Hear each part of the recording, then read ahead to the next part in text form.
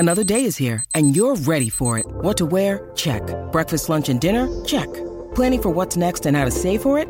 That's where Bank of America can help. For your financial to-dos, Bank of America has experts ready to help get you closer to your goals. Get started at one of our local financial centers or 24/7 in our mobile banking app. Find a location near you at bankofamerica.com/talktous. What would you like the power to do? Mobile banking requires downloading the app and is only available for select devices. Message and data rates may apply. Bank of America N.A., member FDIC.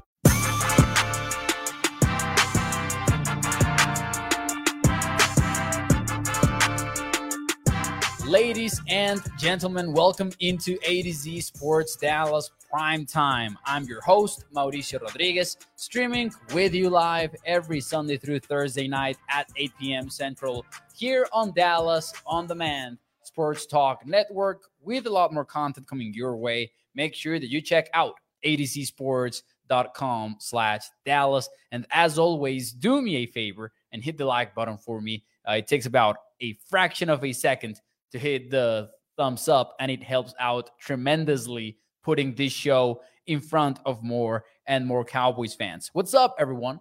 Hope that you are having a fun, nice Tuesday night. Thank you for choosing to listen to Primetime. We've got a lot to talk about. Last night, we were reacting to Aaron Rodgers' injury on Monday Night Football versus the Buffalo Bills. We didn't really know how serious it was going to be. We knew it looked bad, right? Because he, went to the ground, later was carted off of the sideline into the locker room. So we knew things were not looking okay. We knew some doctors were suggesting this might be a torn Achilles, but we didn't know for sure. It wasn't until later last night that we found out that that was the fear, that was the expectation even. And on Tuesday morning, it was confirmed. Aaron Rodgers is out for the year. It sucks. And it pertains to the Cowboys specifically this week since it is next Sunday's game. Otherwise, maybe we shouldn't be talking about it all that much. But I'm not only talking about it today because it's obviously big NFL news. Like, we got to talk about it at some point. Aaron Rodgers going down, truthfully and objectively, sucks for the NFL. You don't want to see it. This is news that you don't want to hear. Was one of the biggest stories of the NFL this year. Aaron Rodgers, new uniform, new team. You got to feel bad for Jets fans, as Lance Bell says here in the chat. It sucks for Jets fans, he says. And I agree, man. It's a difficult situation. MetLife Stadium was sold out yesterday. Most watched ESPN Monday Night Football, I think, in NFL history, which is insane to hear, considering that we've had some pretty badass Monday nights games. So, obviously, tough context, but the Jets won the game. And it's crazy that they did, because by the time that you and I were talking here on Primetime, the Bills were up 13-3. Like, at halftime, the Bills with Josh Allen, with Sean McDermott, and many other, like Stephon Diggs, many other big-time weapons, right? The Bills are a good team. They're going to be contenders in the AFC regardless of what happened last night. But they lost versus the Jets. And this is one of those situations where you go, maybe next Sunday is not a given for the Cowboys. And there's one mistake that I thought was very dumb from the Bills in retrospect that I don't want the Cowboys to repeat. And here's what I'm talking about. Aaron Rodgers goes down and the Bills are moving the ball. They get to 4th and 2. This is in the first half, by the way. We're talking about a vulnerable New York Jets team. 4th and 2.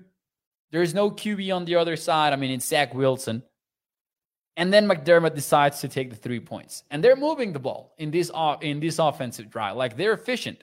And Sean McDermott usually is a aggressive coach on 4th down. They take the 3.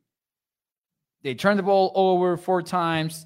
And just even though they turned the ball over, even though they were throwing the football, they were playing very conservative football. And this is one of the best defenses in the NFL, the Jets are. and they were playing conservative football to the point that Sean McDermott said after the game, and this is the quote from his post-game conference, he said, with all due respect to Zach Wilson, there are two different quarterbacks just from experience alone. And that's when you're saying, hey, we are up 13-3. And this is before the 4th-and-2 decision that I'm talking about. But this is Sean McDermott. He says, take care of the football and be smart. And we weren't smart. And again, that's when you shoot yourself in the foot. It's hard to win games. And yes, he is right. The 4 turnovers ended up killing the Bills. That is the reason why they lost to the Jets last night. But notice what he says about taking care of the football and being smart. This is not the Cowboys being up 33-0 in bad weather versus the Giants. This is a 10-point game. And that was the mentality coming out of halftime because Aaron Rodgers had gone down. Instead of being aggressive, keeping the gas to the metal, they decide to play it safe, and it ended up costing in the game. And I think that's because instead of going up on them and putting them away for good in the second half, they decided to play the Jets game. And you don't want to play the Jets game. Not because you can't do it. And I'm going to talk about it from the Cowboys perspective here. Yes, the Cowboys have a great defense. I think that they can win a defensive battle if needed, because I believe in what Dan Quinn has built, and we got a taste of it in week 1 versus the Giants. But why would you want to play that game? I don't think the Cowboys should want to play that game. You want to win with offense in week 2. And I'm not saying that the defense is going to play bad or anything like that. You don't want to play conservative football on offense next week. You want to let defense do its thing, that's fine. But why wouldn't you go for the kill on offense, knowing that Zach Wilson and friends are going to have a tough time keeping up with you, offensively speaking? Because the Jets do not have a good offensive line. We've talked about this before on the show. They're improved. Yes, they are. Mekhi Becton might stay healthy, the right tackle, so that might be a game changer alone. But it's one of the bottom 12 offensive lines in the league by far. Pro Football Focus had them ranked as a 23rd O-line coming into the season. So I think that's the one big mistake that the Cowboys absolutely need to avoid versus the Jets. It's not an easy win. It's not it might be relatively easy because it's a backup quarterback, but it's not guaranteed at all. The Jets defense is legit. It's going to be a fun battle in the trenches between the Jets and the Cowboys because you've got Tyler Smith hopefully is back, but they've got some dogs on that defense. And I actually had some numbers for you that I wanted to get into, but I didn't load them up. So give me just one quick sec. The defense held the Bills to 5 of 13 on third down. Only 2 trips into the red zone the whole game for Josh Allen and company. They turned the ball over 4 times. And then 3 players from the Jets generated at least 5 QB pressures. John Franklin Myers is one of the players to watch, in my opinion, on Sunday because he had 8 pressures against the Buffalo Bills. Now, Sauce Gardner, one of the best cornerbacks in the league. Forget about the word young because a lot of people say Gardner is one of the best young corners in the league. Forget about that. He's one of the best, period. He's that good. Allowed 3 catches and 3 targets versus Stephon Diggs, so maybe not his game in week 1, but we saw him eliminate some of the big-name receivers last year when he was a rookie. So it's going to be fun to see who he matches up against. Usually he will not travel with top wideout. So, for example, yesterday he didn't travel with Stephon Diggs necessarily. So I don't think that he will be traveling with CeeDee Lamb. But if he does, that's a fun matchup to watch for sure. Obviously, we will preview this game in more detail on Wednesday and on Thursday. But I wanted to open the show with these thoughts because obviously Aaron Rodgers and the Jets are the story of the NFL right now. And the Cowboys happen to be playing them next Sunday. But let's see what you guys have to say, though, in the chat. How confident are you from 1 to 10 on Tuesday that the Cowboys can beat the Jets? Let me know in the chat. What do you think? From 1 to 10, how confident are you in the Cowboys beating the Jets? Let me know in the chat. And in the meantime, I'll say hi to some of you guys in the chat. Let's go. Joshua says, people do not want to give Dak credit. I agree. That's just a fact. They don't want to. But he has played against some elite defenses. I trust that he will handle business against the Jets. It will be tough, though. According to the chat, not that tough from what I'm seeing. Lance goes with a 10. Jeremiah goes with a 9. Chalk goes with a 10. Gregory with the 12. Katharina 10. Mark 10. Cowboy Chris is 10, but it won't be an easy win. Philip goes with an 8. Joshua with a 10. Hype Auditor with a 9. 6 for Toxic. Talking about the injury report first. And yes, this is an early gut feeling type of question. House Nelson goes, Yo Mo, let's go. Miguel says 10. Peter Rizzo with a 10. Colin, 7. Might be overconfident after the big win and the loss of Rodgers. I'm going to go with a solid 8. You should be favored against the Aaron Rodgers-less Jets.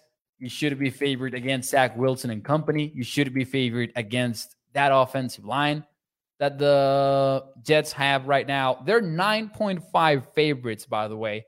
Wouldn't be surprised if that closes at 10. But they are huge favorites. The Cowboys are 9.5, according to my local sports book that I use. So 9.5 is a lot. Big spread. I'm going to go with an 8. The one reason why maybe you could go with a lower number, in my opinion, is the fact that we have not seen the offense. So it's kind of like a blind bet on the fact that the offense can really put away a team like this. I think they can, which is why I'm going with a high number, and which is why I'm probably going to go with the Cowboys when time comes to my prediction. But you never know in the NFL. Sandra says, yes, they have to try their best to avoid mistakes versus Aaron Rodgers. I actually think that was a but. I'm sorry about that, chat.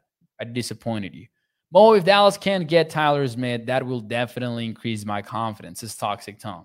Yeah, because we're also concerned a little bit about Chuma, right? Like, we know that he went down temporarily. So how does he look? And I think he's looked surprisingly well, honestly, on the week 1 game against one of the best defensive line duos that there are in the NFL. Anyways, it's just Tuesday, so I don't want to move on that quickly from Sunday night's game when the Cowboys beat the Giants 40-0. And I've got a brief film room segment for y'all. It's about 3 minutes long. And let me say this. It's not about offense. It's not about defense. It's about special teams and Juan J. Thomas.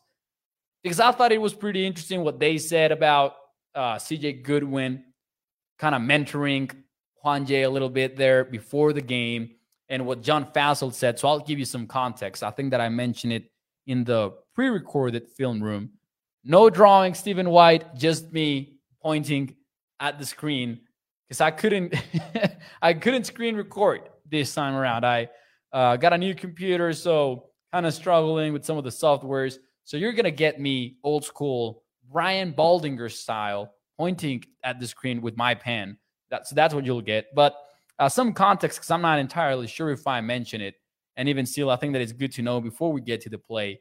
But John Fassel, in his press conference from yesterday, he talked about how the Cowboys didn't have anything drawn up or anything specific drawn up for that opening field goal of the season. It was the first field goal from the Giants. So they didn't have anything to scout, right? They didn't know what technique they were going to be playing, and they didn't know what personnel they would be using. So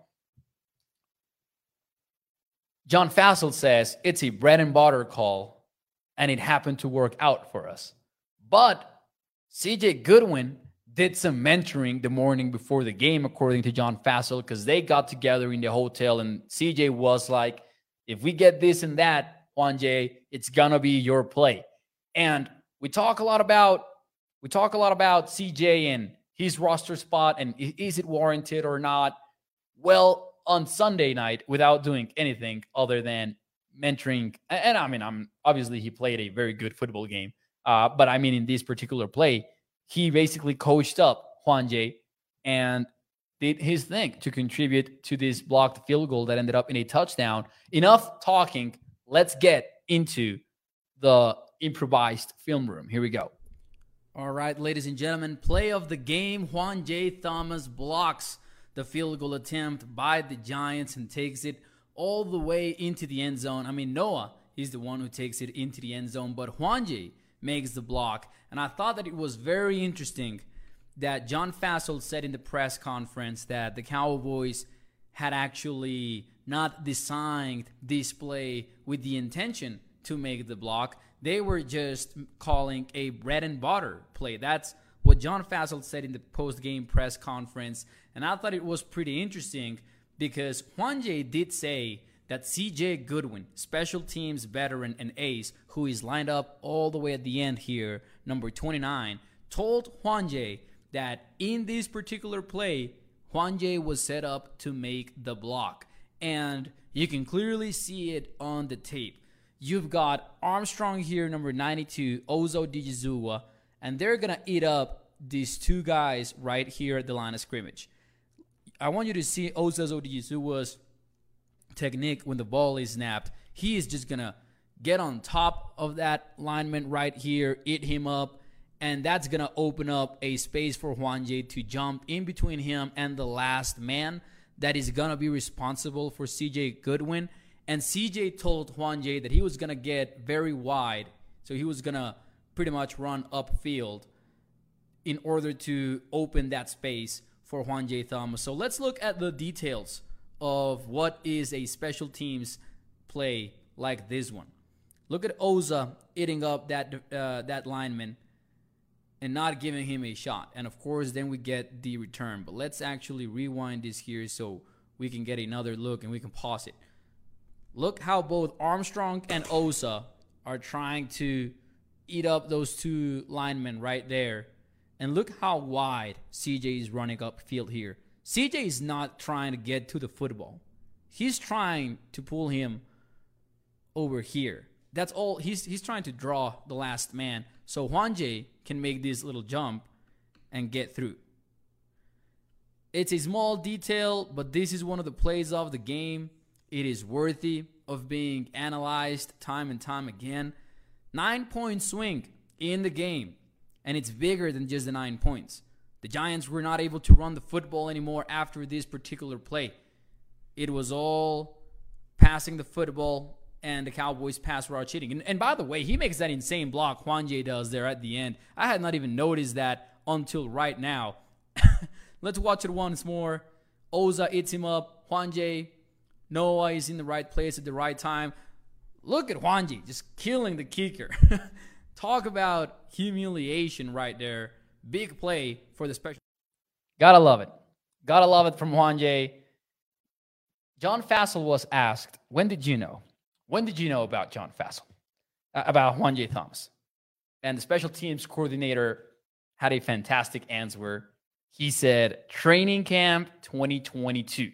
And then he said, I prayed for 17 consecutive weeks that he wouldn't be poached off of our practice squad. And he even went as far as saying that at some point the Cowboys were close to activating him last year as a practice squad elevation. And he was like, let's not make it happen. Like, he was rooting against it because he knew that if the Cowboys played him, then maybe he wouldn't make it back to the Cowboys 53-man roster. So look at John Fassel panicking about a UDFA just like us mortals do. He was so high on Juan J, and now he is going to be a special teams ace for Dallas, man. He's really going to be that.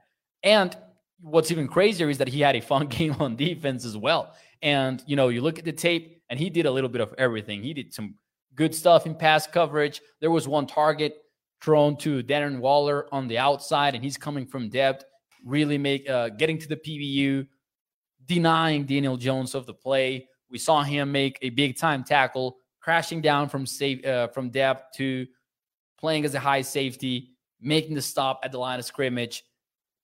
Thomas is really good, and I got to admit that I didn't wise up to that before. I thought that he was on a roster spot battle with Marquise Bell. Sounds like that was never the case. Sounds like everyone knew that Juan J. Thomas was going to make the 53-man roster, and you hear John Fassel, and you understand that in fact is the case. Mark Aaron says the dude has really good size. Roster is nasty. This is Danny Savage. Man, it really is a very good roster for the Cowboys. So some additional notes about the game, and I don't have any more film room clips, but these are some of my notes off of my initial All-22 catch. First and foremost, I want to talk about what Jerry Jones said on the radio on 105.3 The Fan. He talked about Dak Prescott having fewer responsibilities at the line of scrimmage on offense. And that took me off guard because, I praise Dak Prescott a lot regarding his pre-snap processing and what he can do at the line of scrimmage and how he can manipulate defenses and read defenses, etc. I thought that was an interesting thing to say. And it's tough to know exactly what that looks like, even from the old 22 tape. So obviously you got to take it with a grain of salt. Don't know if it's really a reality what Jerry Jones is saying, because, it is Jerry Jones. But if the Cowboys are removing offensive line responsibilities from Dak Prescott's plate, it could be a positive. We'll see. There's other ways that he can use that. And Cowboys Stats actually put together a Twitter thread about it. So I do recommend reading that. And we'll see how that looks like moving forward. But something to keep an eye out is how much is Dak Prescott going to communicate with the offensive line before plays. And, one thing is calling an audible or calling a kill check or something like that. And another thing is we're sliding towards that way. There is a mic. We're doing this in pass pro, blah, blah, blah. Looks like the offensive line is taking on much of that responsibility. And we'll see how that works. Now, I'll say this. The Cowboys were not very aggressive on early downs, especially on second and long situations versus the Giants. Again, I'm not panicking about that. I'm not annoyed at that because it was a rainy day. It was a weird flow for the game where you had an early lead. You didn't have to do a whole lot. The Giants looked like they were never going to get another drive together after the first one. So I really don't know what the play calling was. How real it was is what I'm trying to say. But some of the stuff that I liked that we did see in the red zone in that first trip that they made was, cool tight end screen to the right side, wide receivers blocking with Jake Ferguson running the underneath route and, getting into a good position near the end zone. There was a lot of motion near the red zone that I like to see. And there were some cool exotic looks with Kevontae Turpin in the backfield, CeeDee Lamb motions from the outside to the inside of the offensive line, kind of like a sniffer behind the guard. And then the Cowboys run a play action where it seems like Dak is going to hand the football to CeeDee, and then he ends up rolling to his right, targeting Kevontae Turpin, not making the play, though, because Kevontae Turpin makes the catch but fails to get into the end zone. But still, some creativity there, kind of like, I don't want to say reversible play, but it looked like a little bit weird. And man, there was a big play with CeeDee Lamb where he's lined up as the number 3 from the outside to the inside. And instead of him running in the inside, like he kind of switch releases. So that means basically he ends up being the outside receiver while the number 1 and the number 2 pick up the defenders. They get away with a pick call, so no flag on the play. And Dak Prescott finds CeeDee Lamb wide open on the left sideline, which sets the Cowboys up for the red zone trip in the first place. That kind of stuff I really like. And there were some positive plays, in my opinion, that you're looking at it and you're saying, damn, Mike McCarthy has some tricks up his sleeve.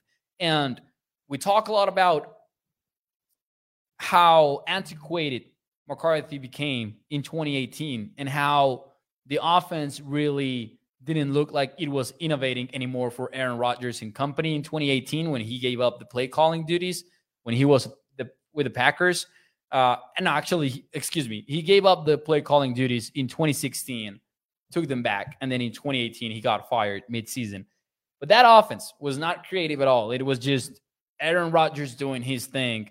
And there was some tension there, as we know. But we saw a lot of motion, and I'm excited about that. I think that's little bit of proof that McCarthy is willing to evolve a little bit as a coach, because he was never big on motion when he was at Green Bay. I like to see that. I hope that we continue to see that. Creative plays, some pulling, some serious pulling in the run game that I also liked, because we heard all off season long about how this is an outside zone team. But hey, get some gap blocking involved. Get some pullers involved in the offensive line. Good blocking from the tight ends. Gotta love that. Defensively, and I hope that on Wednesday or Thursday we can get together some sort of like film room segment like the one that we had earlier here on the show. But some fun looks. I don't have specifically breakdown of coverages or defensive fronts, but the Cowboys right away showed Leighton Vander Esch at edge. And we talked about that in training camp, and we were excited about it, and we were like, man, how does that look like? And then on Sunday night, it kind of clicked. Leighton Vander Esch lining up at edge rusher isn't only a way to rush the passer creatively. So don't think about Leighton Vander Esch just being a guy that can get to the quarterback. When you have Micah and when you have D-Law and when you have all of these killers row at edge rusher, because that's honestly deep group that the Cowboys had. But the Cowboys showed a 5-1 look defensively in the opening drive of the game. So you had from the right tackle to the left tackle, you had Micah, Oso Dijizua, Jonathan Hankins, DeMarcus Lawrence, and then the edge rusher opposite of Micah was Leighton Vander Esch. And he sets the edge, and suddenly you have a way of having D-Law isolated against the guard, Oza and Micah doing their thing. So I think it's kind of like a way of getting your best players some one-on-one matchups. It's an additional way of doing that. So I loved seeing Leighton Vander Esch at the edge. We had already seen Dan Quinn walk up LBE up to the line of scrimmage a lot of times, but maybe like an A-gap, like a mucked up linebacker over the A-gap, that kind of stuff. But to see him set the edge and get involved versus an offensive tackle, I like that. And especially with the way Dan Quinn plays with his defensive fronts, I think that's going to result in some pretty cool matchups. There was another defensive look that, again, not anything new necessarily, but I love that it's back. Lawrence, Micah, and Dorrance Armstrong all tilted to one side of the defensive line. So basically, from the center to the left tackle, there was only Dante Fowler in that area.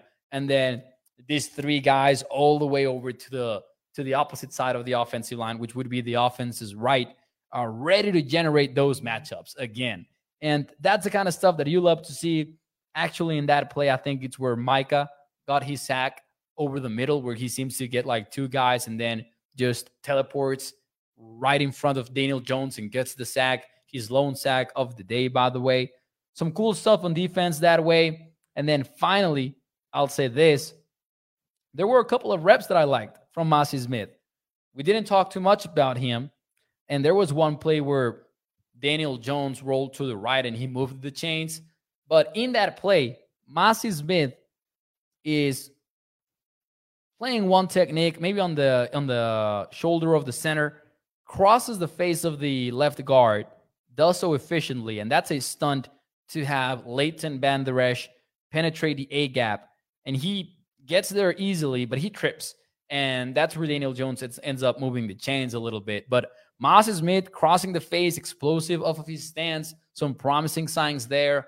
We know that it's going to take some time with Mazi, but I still was excited to see him show up in some plays here and there. I'm going to have more all 22 observations for you guys tomorrow night.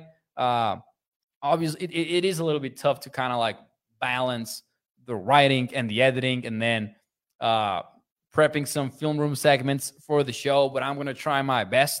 And I'm going to try my best to also have some additional all 22 notes for all of you. But before we get out of here, let's talk about our one cool thing of the week. I agree with the chat, though, by the way. Lance is signing Gilly, best offseason move. Stephon Gilmore being out there and being able to play corner, and you being able to play maybe more single high looks as a result of that, and loading the box a little bit more, it really just opens up a lot of stuff. So I think that stood out to me on this game. The Cowboys played a ton of single high coverage. Most of the game, easily, they played a single high coverage. I don't have the numbers, but yeah. Candid Collins says, I wish that Gilly was on a 2-year deal. I understand that feeling. Yes, sir. Danny says, Gilly played good. Let's see here. Some hate for my guy Masi. I'm not saying that Masi had a tremendous game. I'm just saying that I like, in my literal words, where I liked a couple of reps from Masi. Danny, you don't have to come at me like that. But all kidding aside, I did like those 2 reps. I'm not gonna say that he had a fantastic game, but I did like them. One cool thing of the game of the week, ladies and gentlemen, for those of you who are new on the show, this is where we talk about anything personal, professional, sports related, non-sports related, whatever you want it to be. What is your one cool thing of the week? Let's see what you guys have to say here before we get out of here. Shout out to Danny Savage. 2 good things to Stephen White. I started a new job today and got days off to go see my mama. There you go, Stephen White. That's a one cool thing. Let's see. One cool thing is Katharina. The Cowboys football is back. Yes, sir. Candid Collins says, thanks, New York, for that Royale with cheese. That is a tasty hamburger. It's tough love, Mo, says that. I love it. Let's see here. I did hype Mark Aaron. Toxic says, my work is having a family day on Saturday. So oh man. How can I keep falling for this Toxic Tom's comments? He says, so my wife gets to meet my girlfriend intern. Hope it goes well. Toxic, I don't approve that joke. Lance Bell with my one cool thing of the week. Texas is back. University of Texas beats Bama. I live in the Bama, Georgia area. This is Lance Bell. That was going to be my one cool thing. Obviously, Cowboys football is back. That is the coolest. The NFL is back. But I was going to say that Saturday night feeling of sitting down to watch Texas versus Bama, such a big game. And to have it be a good, close game for like 3 quarters was pretty fun. It really made me feel like, okay, football is so back. That's how I felt on Saturday. And it was also a healing experience, I think, for me and my brother. You guys know my dad passed away earlier this year, and college football was the thing that I shared with him. So definitely was a cool moment. That's my one cool thing of the week. Bruce says, a rough time for New York football teams ahead. And that's his one cool thing of the week. Let's see here.